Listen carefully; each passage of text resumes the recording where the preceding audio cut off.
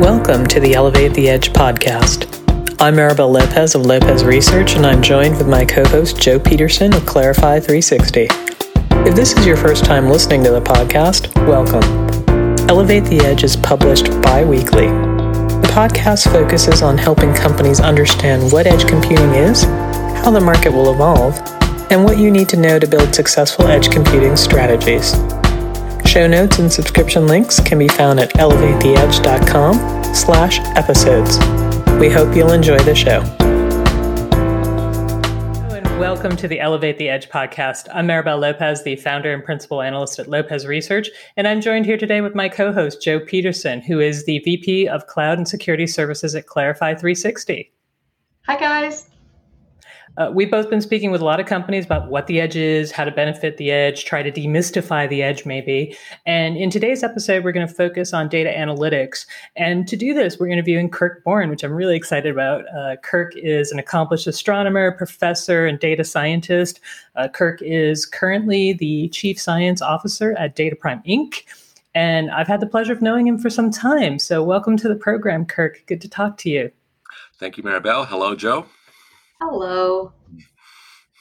Kirk, can you take a moment and briefly describe what DataPrime does and what you do there? Well, it's a startup. So the first thing to say is there's a lot of things we're just trying to get going. And primarily, it's a data platform for processing different types of information from input to output. So what is that type of information? Well, our first focus is on talent acquisition for businesses.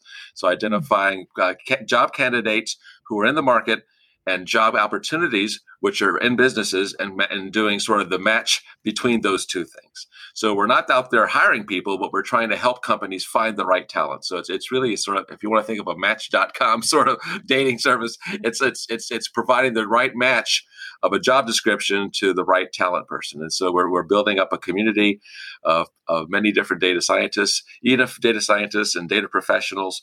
And I say data professionals, I should say. Anyone working in the data field, whether database engineers or anything, should upload their profile, because even if you're not in the job market today, someday you will be, and someday that perfect job will come along that you can be maybe interested in. And so even if you're not interested right now or applying for jobs right now, get in there.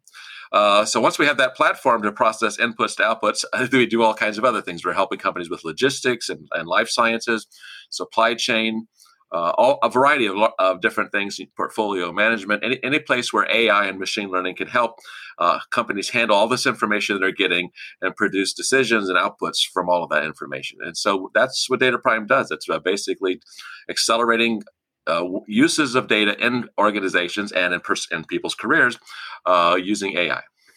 Awesome. So let's just jump into edge computing. As we know, edge computing is a distributed computing model.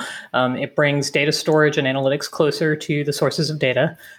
Edge, when we're talking to customers, we talk about organizations getting better response times, decreased network latency, reduced bandwidth costs, and even enhanced security. So Kirk, I thought maybe since you're spending so much time over the course of the years in the data ecosystem, you could give us an example of how pushing more analytics capabilities closer to the edge, where the data is generated, can allow an organization to achieve greater responsiveness and efficiency.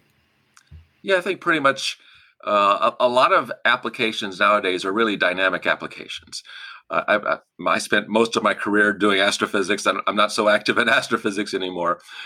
We collected data from NASA satellites. I worked at NASA for 20 years. And most of that was sort of static processing, right? The data comes from the satellite, and then the scientist looks at it and plays with it and analyzes it over a period of weeks, months, or years even. And so it's there's not a whole lot of dynamic activity going on in the sense of immediate response from what's in the data stream. That's completely changed now, because most companies need to respond rapidly. And I usually put this in a phrase I call moving business at the speed of data. I mean, I've heard companies in the past, not recently, but in past years, people would say things like, "Oh, we do data analytics at the speed of business." And I say that's pretty slow, actually, because data is moving pretty fast. You want your business to keep up with the speed of data, not the other way around. And so everything should be, in some sense, at the edge. That's what this dynamic processing is about. As the data is collected, you want to make a decision, take an action. But not everything needs to be that way. Obviously, there's a lot of sort of post-processing that goes on. For example, building customer segmentation, building marketing campaigns. There's an example where it doesn't have to be dynamic. But a recommender engine should be dynamic, because the moment a person is checking out of an e-commerce store, you can't wait for like an hour or 2 hours to figure out what kind of product to recommend to them. Right? You want that recommendation right there at that moment. If you think about virtual reality and our augmented reality experiences, it's in the moment, right? What's happened, how you're interacting in that environment needs to be responsive at that instant. Think about autonomous vehicles, instant response, right? You don't want to send data back from the car's camera and 15, 20 minutes later say, oh yeah, there's a child in front of your car, you should put the brakes on. Well, 20 minutes later, you can't have that happen.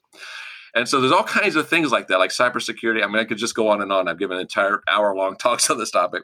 But cybersecurity is another example. When someone's logging into your network and oh my gosh, during the pandemic era with everybody working from home, businesses are very concerned about who's logging into their network, because now it's like everybody's logging into the network. But who are these people logging into the network? That's everybody.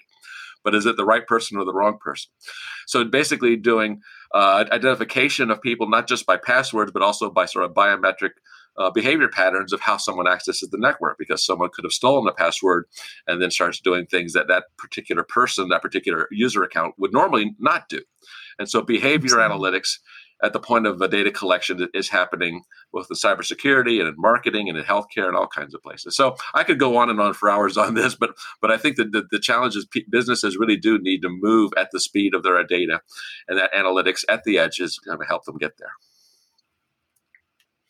That's a great response, Kirk. I'm curious about storage as it relates to edge. So while much of the data that's collected at the edge is fleeting in its usefulness, some of it is going to require storage. And when you're dealing with those surging demands of real-time data apps and AI-driven workloads, the challenges inherent to cloud data storage make edge and on-premise solutions sometimes more attractive, right? Whether that be financially or however other ways.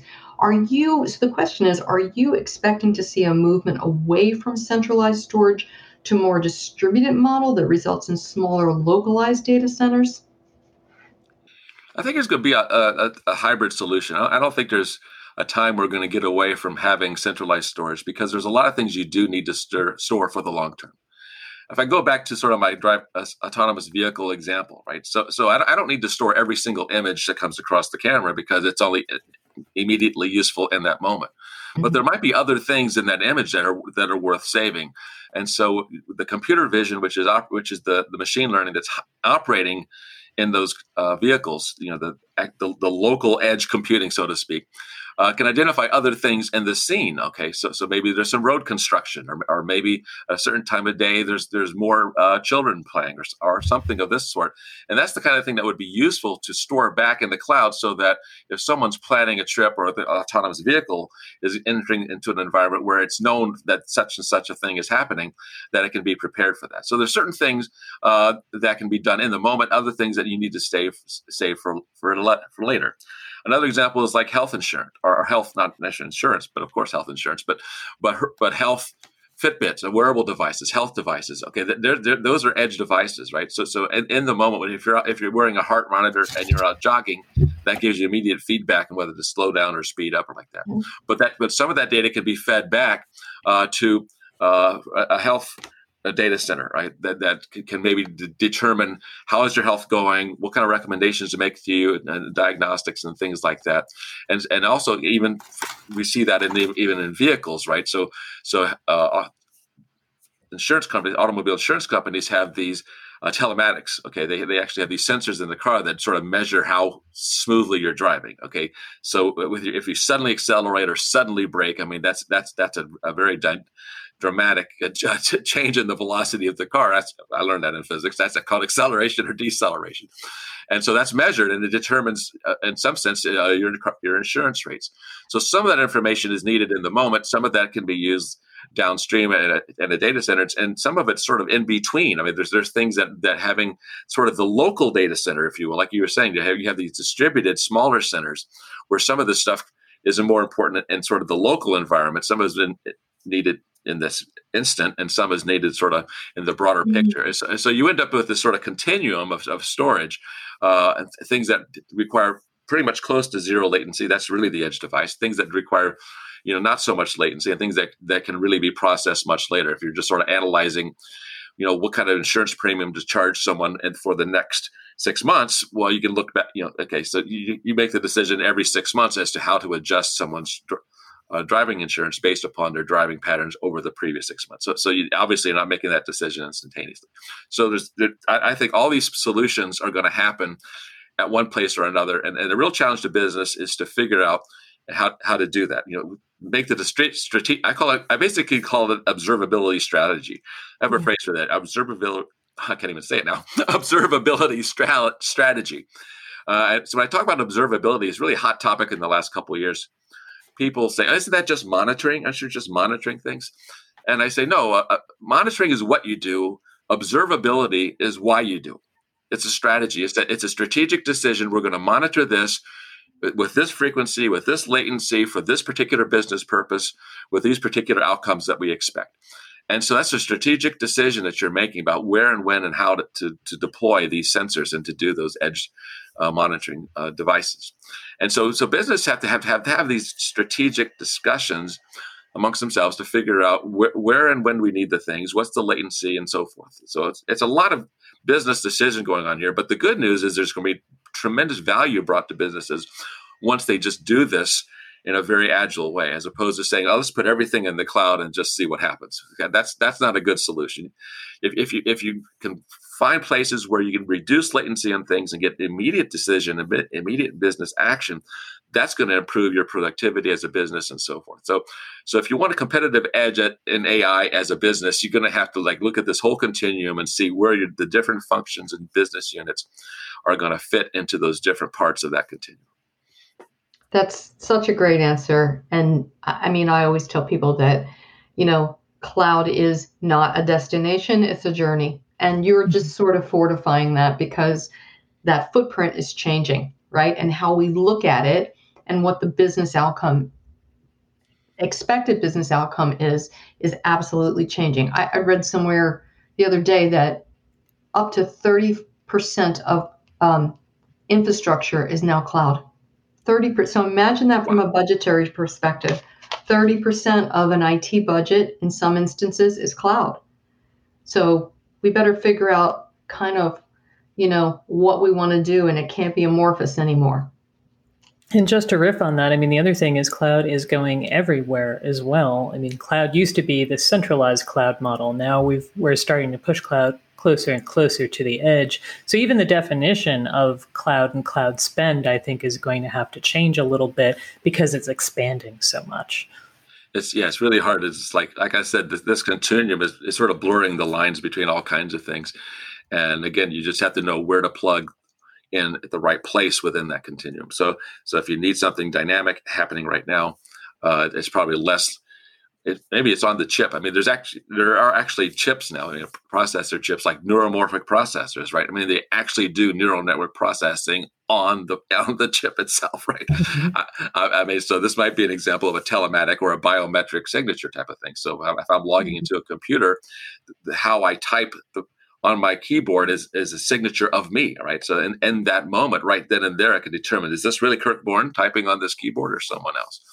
And so some of that stuff is right there in the processor. And again, that kind of stuff doesn't need to be stored in the cloud anywhere. It's just needed in that moment to make that decision at that instant. The ultimate edge. Now, Joe, I know that you had another, really seriously, the body is the ultimate edge. So it's kind of scary in a way. Joe, I know that you had some thoughts around, the right time, the right place that you thought Kirk might have some interesting insight on. Oh, yeah. So,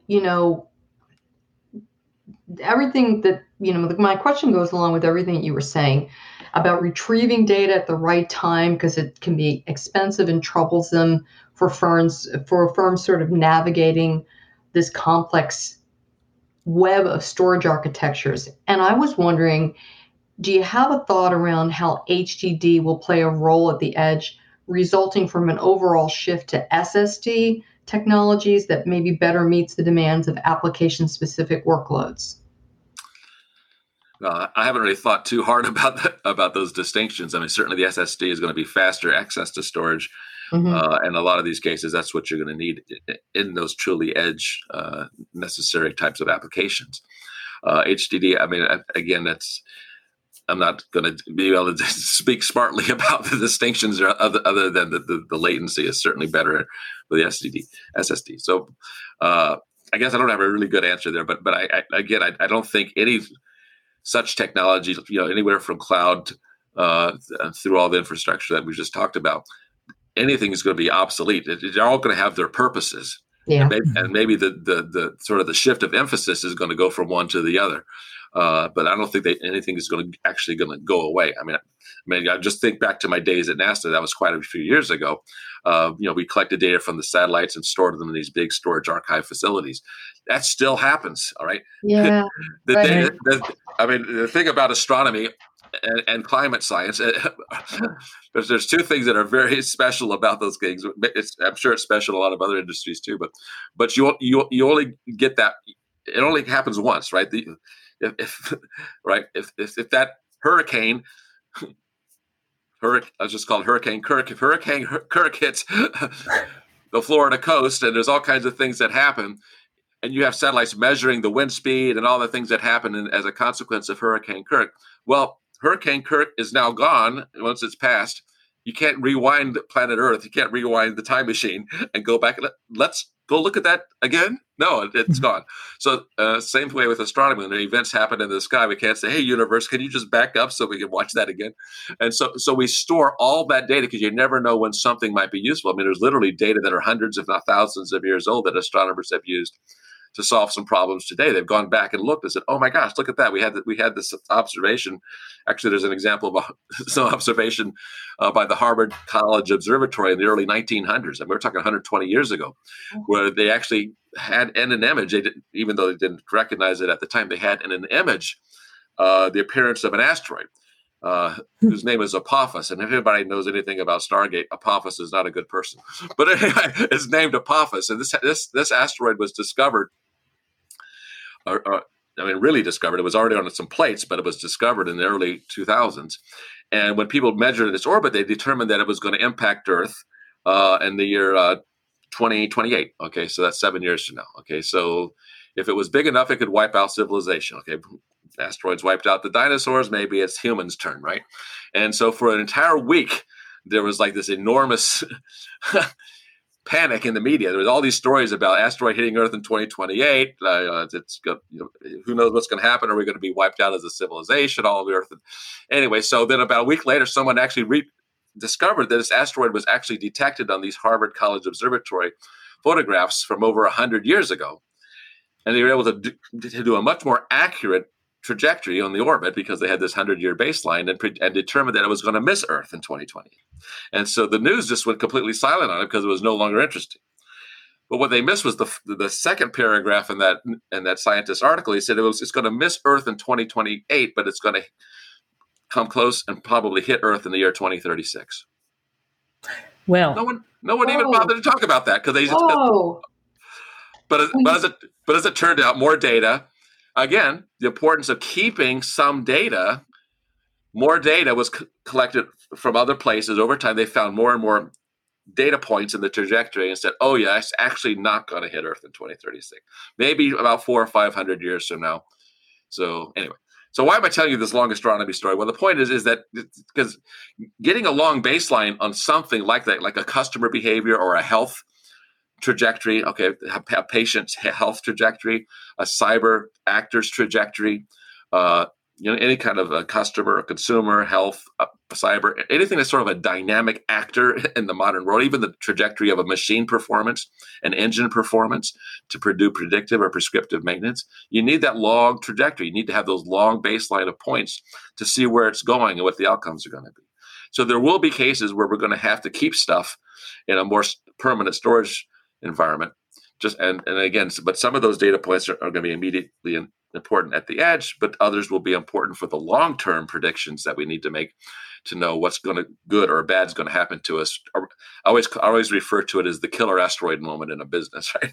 The killer asteroid. So I give the astronomy analogy. Then I said the killer asteroid moment might be the customer who churns, right? The customer who has an abandoned shopping cart.